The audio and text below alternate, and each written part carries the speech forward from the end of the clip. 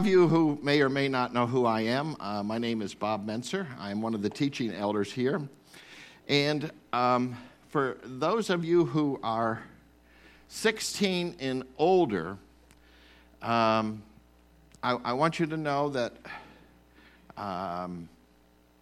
you're going to have to make some modifications because about an hour ago I learned that there were going to be some younger folks 16 and younger in the congregation here this morning in the message session. And so I think I'm going to modify my teaching a wee bit to facilitate their interest in what's going on. And you who are over 16, you'll have to do some transference of thoughts into an adult concept. You got me? All right, so over the last two messages, we have looked at the idea of eyes and light. And you need both of those in order to see. You need a good set of eyes in order to see, but you can have a good set of eyes, and if you have no light, if it's dark, you can't see. And the reverse is true also. If you have poor eyes and you're blind and you have all the light in the world, you still can't see. And so that's a scriptural principle that we need to understand in the biblical context is we need eyes to see and we need light to live by. And so my first message was entitled Eyes to See. And then my second message was Eyes to See. And, okay. I'm going to skip this slide. And my second message was Light to Grow. And if you were here, you'll remember that I became a real nerd. And I started looking at photosynthesis. And there's something called phototropism. And phototropism is when these little flowers turn and they all look at the sun when they're growing. Or if the sun's over here, the flowers turn this way and they look at the sun. And the scriptural principle applies to us. We need to follow the light because the light does many things for us. The light guides us. And we are called sons of light. And so our being says, I need eyes to see and I need light to follow. Now, with all of that said, we're going to go into today's message, which is eyes that know. Now, this is taken from a passage in Ephesians, the first chapter of Ephesians, and it's taken from there. And the passage, before I get to that, I want to do a few things that will explain it in a little bit better fashion. Apocalypse.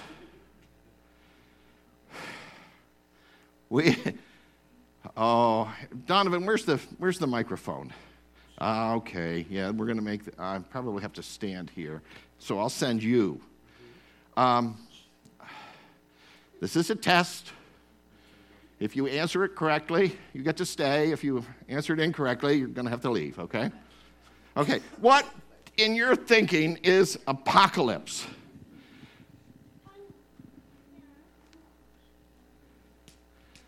Nobody. Oh, yeah, you adults, you all know I know what you're thinking.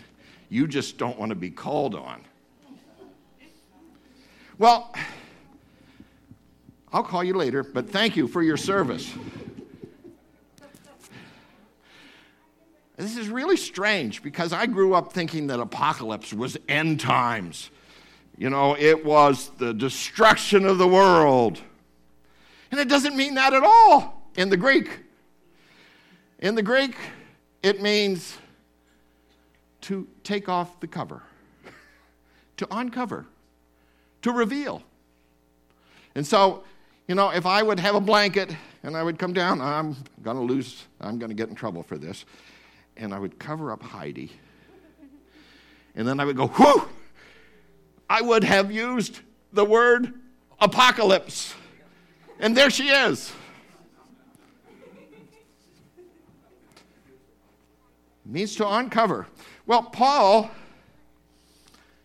and if we can get to Paul, Ephesians 3, he says, and by referring to this, when you read, you can understand my insight into the mystery of Christ, which in other generations was not made known to the sons of men, but has been revealed by his holy apostles and prophets in the Spirit. That word right there, revealed, is apocalypse. It's been revealed. Well, that's important to us. Why is that important? Oliver doesn't know. It's important because we have light and eyes to see it. And this is where we're going to have a follow-up. The secret things, Deuteronomy 29:29 says, the secret things belong to the Lord our God, but the things revealed belong to us and to our sons forever. God has revealed things about his nature, about his plan, about his ways that we need to pay attention to because they've been revealed. In 1 Corinthians 2, verses 9 and 10, he says, things which the eye has not seen or the ear not heard, which has not entered into the heart of man, all that God has prepared for those who love him. For to us God revealed them through the Spirit. For the Spirit searches all things, even the depths of God. There's a revelation. There's a revealing. Well,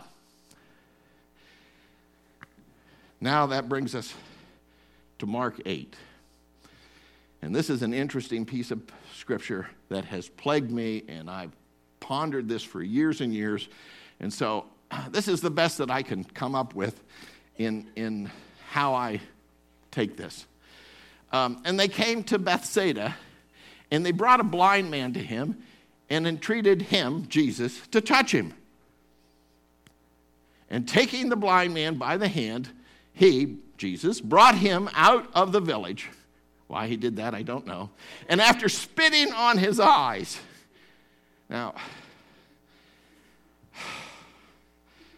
disgusting. Spitting on his eyes. Yeah, Cora, spitting on his eyes. And laying his hands on him, he asked him, do you see anything? Well, now, this is Jesus, and a little unconventional, spitting in the eyes. But here's what happens. Here's what happens. And they came, oh, no, wait a minute. You went back. Did I go backwards or did you go backwards? I did. Okay. Oh, now I'm going backwards. Okay. And he looked up and said, I see men. For I am seeing them like trees walking about.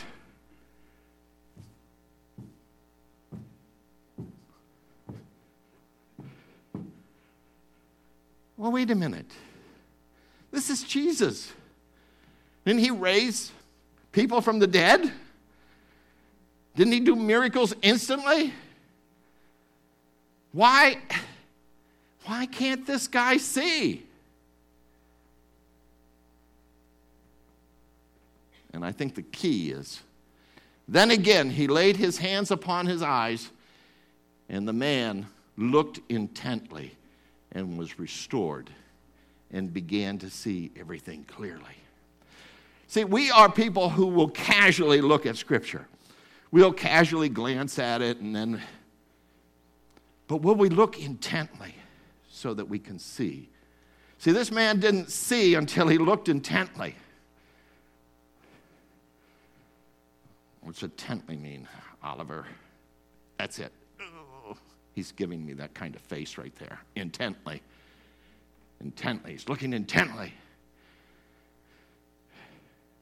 Any of you are hunters, and you see a deer coming through the woods, and it's buck season.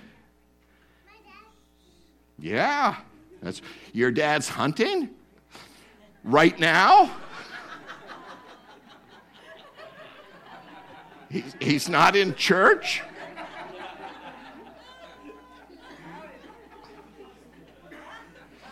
What's your dad's name?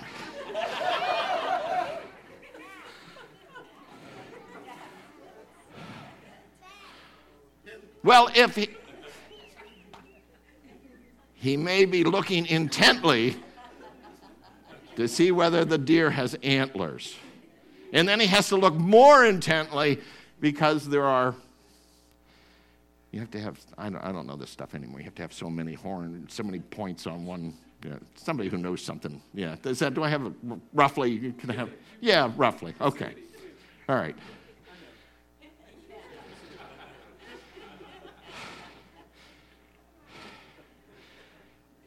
You and I are going to have a talk afterwards.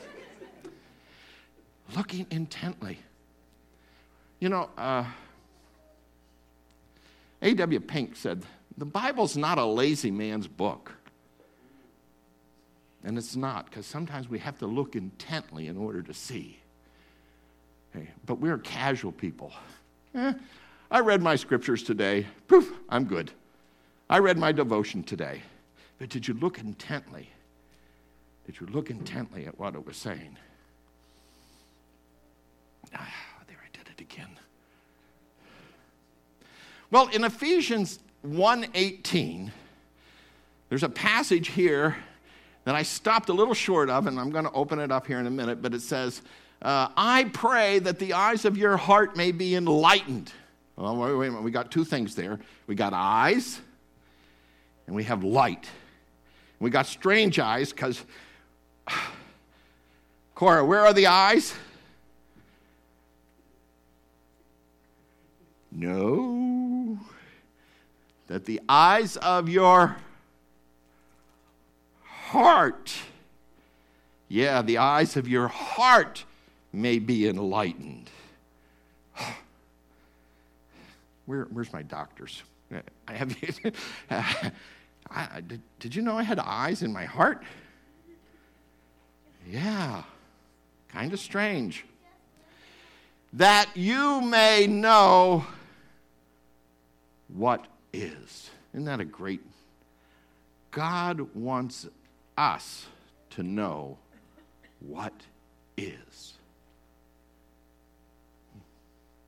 What is what? What is? What is? What is? What is? Well, there's two prayers here in Ephesians 1:17-19. And I'm going to start with the second one that's underlined. And it says, I pray that the eyes of your heart may be enlightened so that you may know what is, and then there are three things.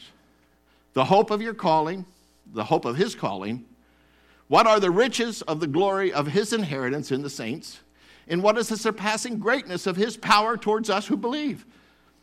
See, the prayer is, I want you to know this, and you can because it's been revealed. Well, so what about this calling? Brandon, I'm calling. Jameson, I'm calling. And for the most part, did I miss? Matt, I'm calling. That's a private joke. I just could never remember his name.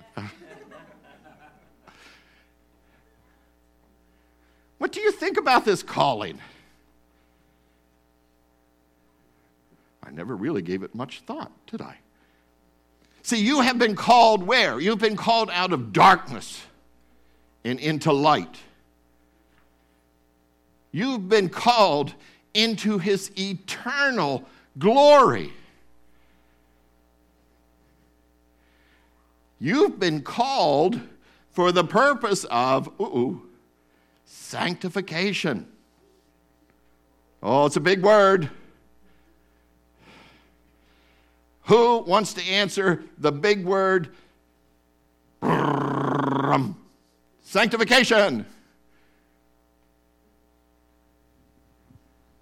Oliver, go. Head over on there, Donovan. Let's get his answer. Oh, he doesn't want to answer? Yes, no. Yeah, he does. No, he doesn't. Yes, he does. No, he doesn't.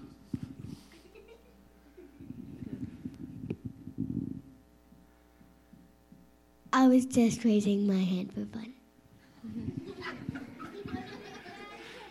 I didn't hear what he said. I think he was just excited for the opportunity to raise his hand. Oh.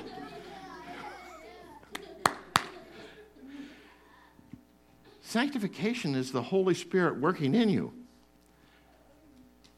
to change you. Into whose image? Into the image of God, into the image of Jesus Christ.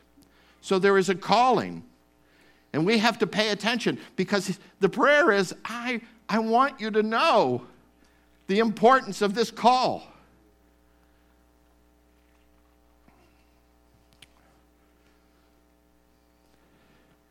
Second Peter chapter 1, verse 10 says, "Therefore, brethren, be all the more diligent to make certain about his calling and choosing you. For as long as you practice these things, you will never stumble." See, it says pay attention. Make certain. Pay attention to it. I have been called. That's not a little thing. And you've been called for certain things. You've been called to walk in light. You've been called to be sanctified, changed. You've been called to think on it. And you've been called to walk worthy in 1 Thessalonians 2:12, so that you may walk in a manner worthy of the God who calls you into his kingdom and glory. That's a charge. Oh, I pray that the eyes of your heart might be enlightened, that you might know the hope of this calling in your life. Well, let's go on to what the second, if I can get there. What are the riches of the glory of his inheritance in the saints? Oh, wait a minute. What are the riches of the glory of his inheritance in the saints? Well,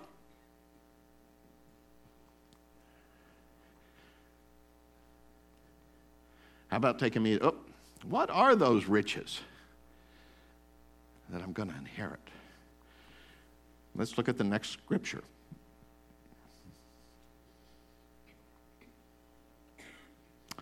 Second Corinthians chapter 8, verses 9 says, "For you know the grace of our Lord Jesus Christ, that though he was rich, yet for his sake, or for your sake, he became poor, that you, through his poverty, might become rich."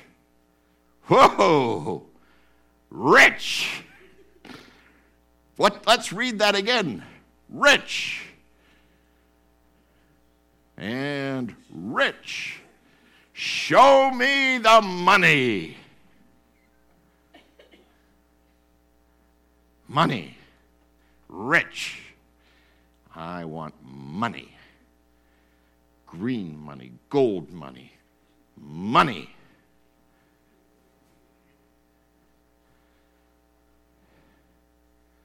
Well, although he does own the cattle on 1,000 hills, and although he owns everything, when we start talking about God's riches, we have to talk and we have to think in a different way.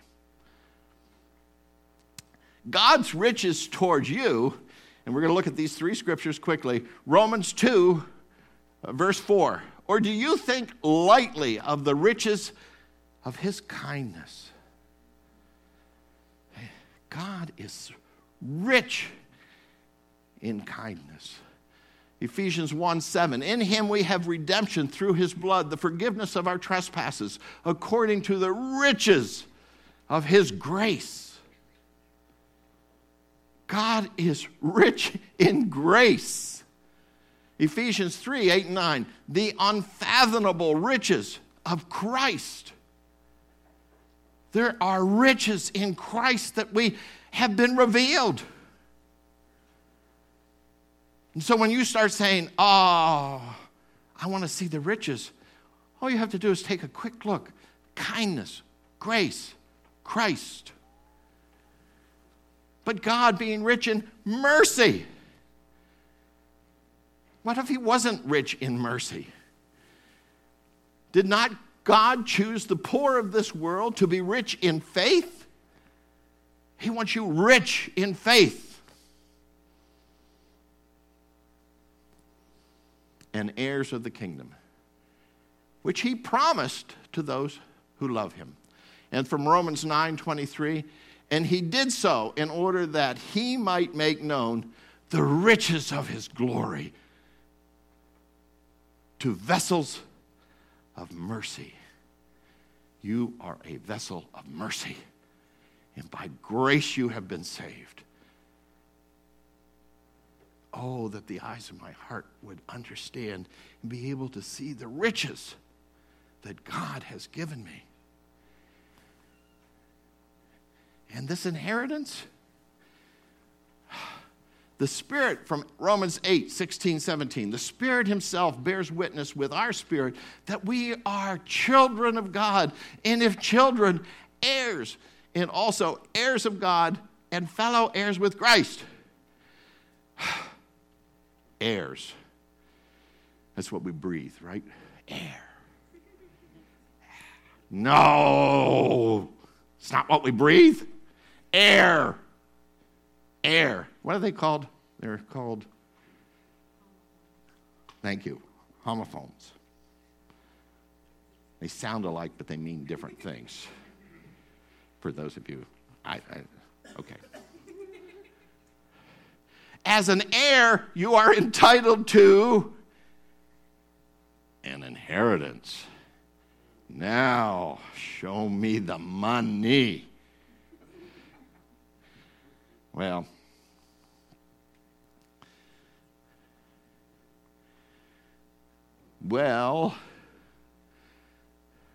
let's skip that one.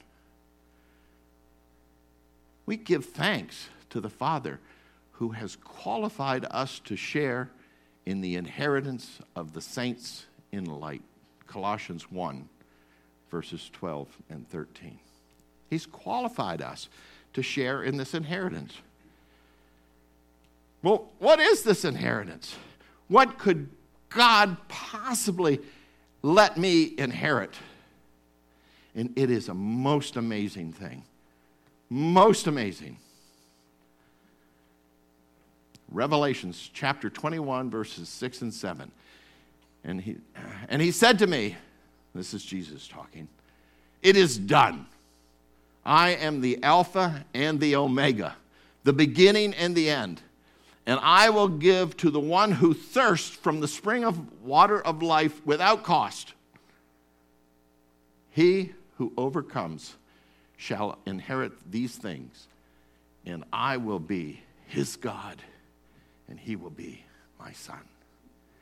See, God says, what I want you to inherit is me. I will be your God, and you will be my son. What more? I'm the author, the creator, the Alpha and the Omega, the beginning and the end. I created all of this, and now I want you to come and inherit. Not the things, me. Psalm 16:5. The Lord is the portion of my inheritance and my cup. What a great inheritance. Oh, that the eyes of your heart might be enlightened, that you may know what are his riches and an inheritance for you. Now, there's just a caution. There's a caution. And I have to go back to Genesis. And in Genesis 25, 30 to 34, we have the account of Esau and Jacob. And if you're not familiar with it, I'm just going to go through this right here, and then I'll break it down. Well, no, let me break it down first. Esau's been out hunting. He's a hunter.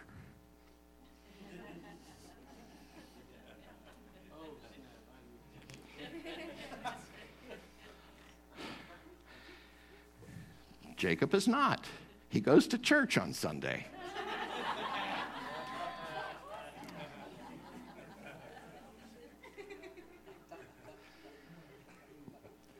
Right, Kevin? Uh-huh. See, all you good Christians out there.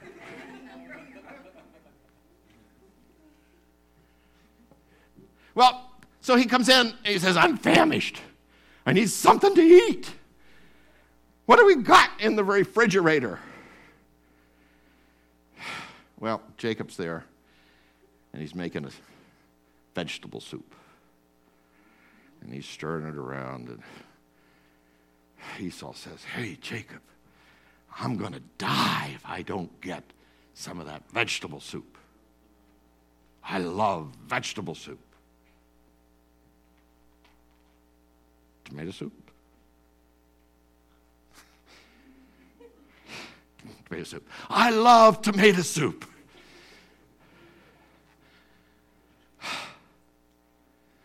Well, Jacob, being a little conniving, says, I'll give you some of this, but what I want from you is your birthright, your inheritance, what you're entitled to.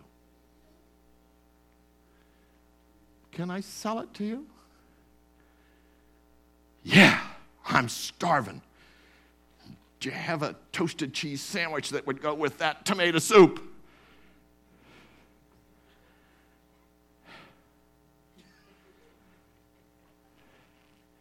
And he sells it. He says, it's yours. You have an inheritance. And sometimes we have the Esau's who come to you and say, yeah, it's not worth anything. Let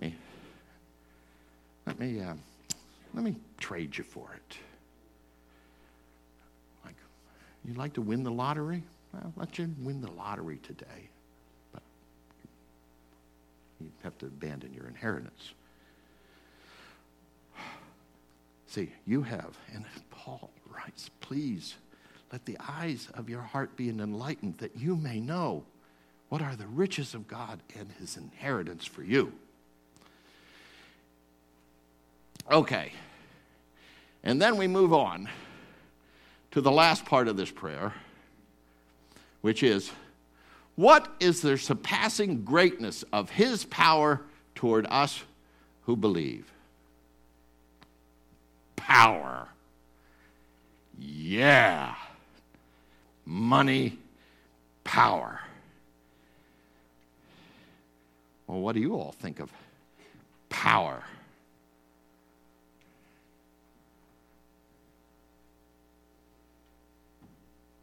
Donovan, you raised your hand. What do you think of power? Yes, Donovan. Stand up and tell everybody what you think of power.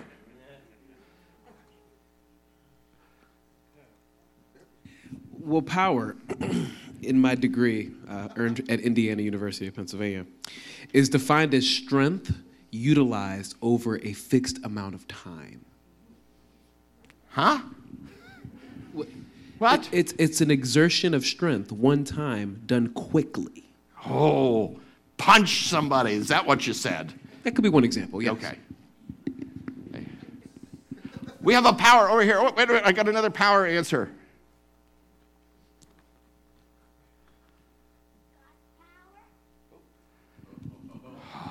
I think Give her her answer's an A. better than mine. We'll give you a pound. We don't have any prizes right now, but okay. And when we think of power, we think of wealth. We may even think of military power. And I want you to know There's an interesting, I want to, what's his power towards us? Well, next one, if we can get there. Isaiah 40, verses 25 and 26. This is just sort of an idea of what God's power is. To whom then will you liken me, that I should be his equal, says the Holy One. Lift up your eyes on high and see who has created these stars, the one who leads forth their host by number. He calls them all by name. Ezra, how many stars are in the sky?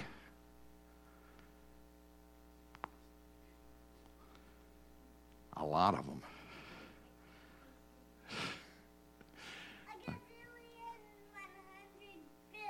100 billion. That's a lot of stars. That's a lot of stars. And you know something? He knows their name. He calls each one by name. See, we pale in thinking about power. God is power. But here's what he says in this next scripture from Romans 9:22.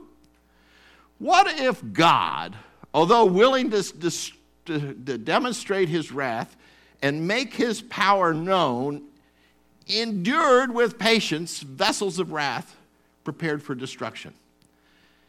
In other words, he could wipe us all out. But he didn't. He endures. He holds his power back, and he demonstrates his power in an entirely different way. 1 Corinthians 1:18. For the word of the cross is to those who are perishing foolishness, but to us who are being saved, it is the power of God.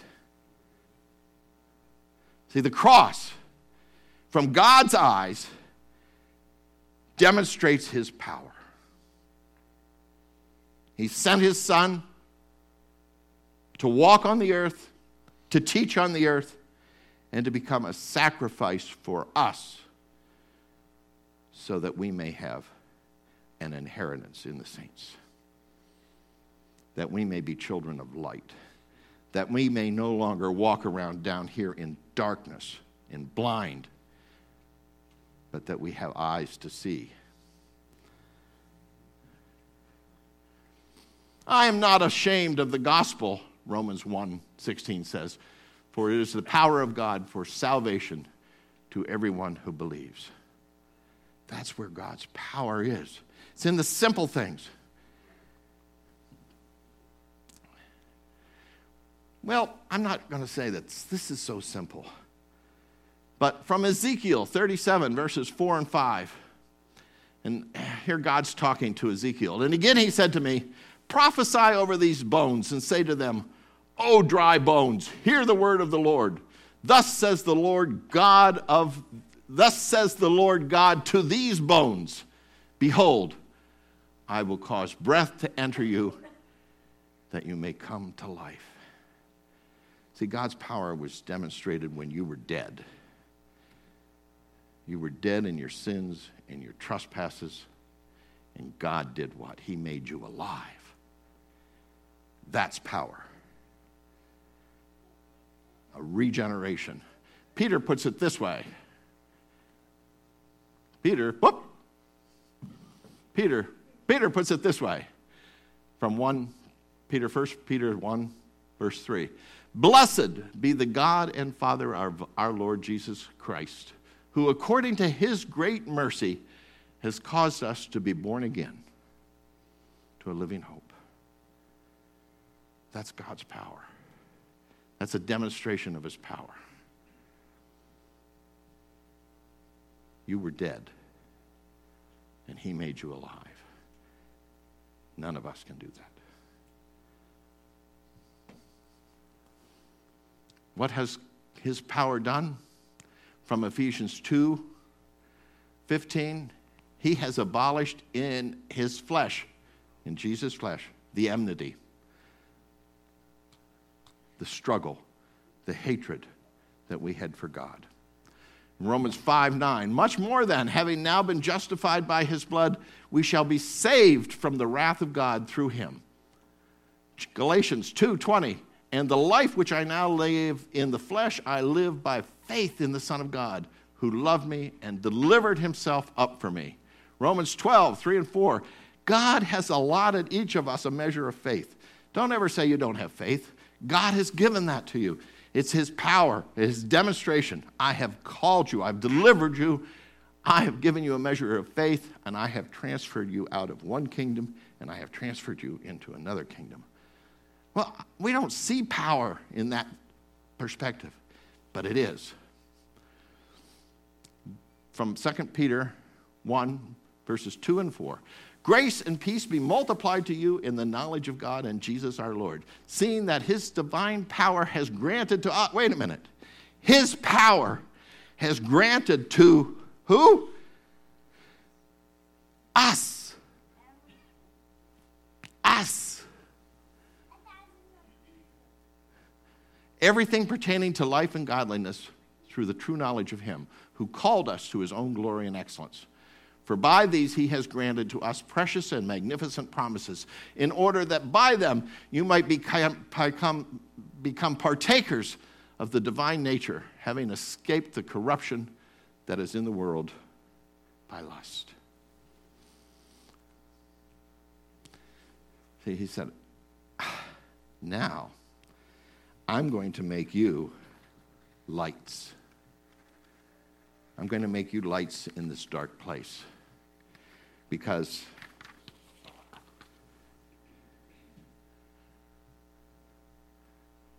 I can. And he did. Ephesians 3:20 and 21. Now to him who is able to do exceedingly abundantly beyond all that we can ask or think. Wait a minute. We have to pause there. We have to look intently.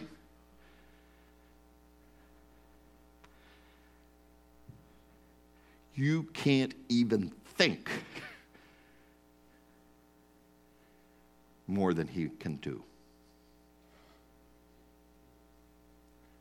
He is able to do exceedingly abundantly beyond what you can think.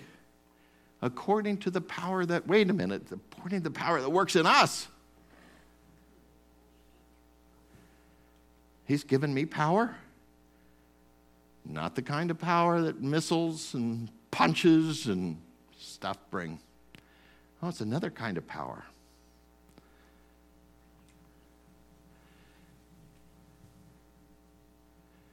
He who practices the truth comes to the light, that his deeds may be manifested as having been wrought in God. See, I can do nothing without him. And he wants to work through me. Well, I want to go back one. Let me show you when the power of God works in your life. When you say, Michael, I forgive you.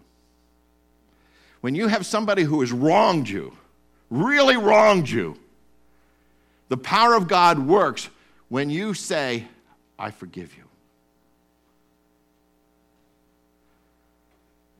The power of God works in you when you stop to help someone you don't even know.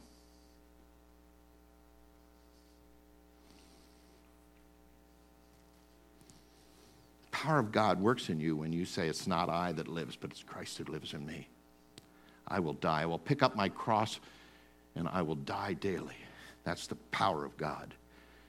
Not the kind of power we thought we'd. I want a different kind of power. Nope. That's the power of God. You need to die daily. You need to pick up your cross and die daily. When you can say, I have put aside all bitterness, that's the power of God working in you. When you can say, I envy no one, that's the power of God working in you. When Jesus said, I want you to, if you're required to walk a mile, I want you to walk 2 miles. When you do that, the power of God's working in you. And so we can go on and on when we see God, his power works in a different way. Paul says, I'm weak, and I boast in my weakness because in my weakness, he is strong. He said to Paul when Paul requested that he remove this thorn from him, he said, oh no, my power is perfected in your weakness. That's how God's power works. Psalm 119, and that's where we'll close. Verses 17 and 18. Deal bountifully with thy servant, that I may live and keep thy word. Open my eyes, that I may behold wonderful things in your law. Oh, I pray that the eyes of your heart would be enlightened to know what is the hope of his calling, what are the riches he has given us, and in the inheritance that he has provided for us, and that power that he says that will work within you. We've come a long journey.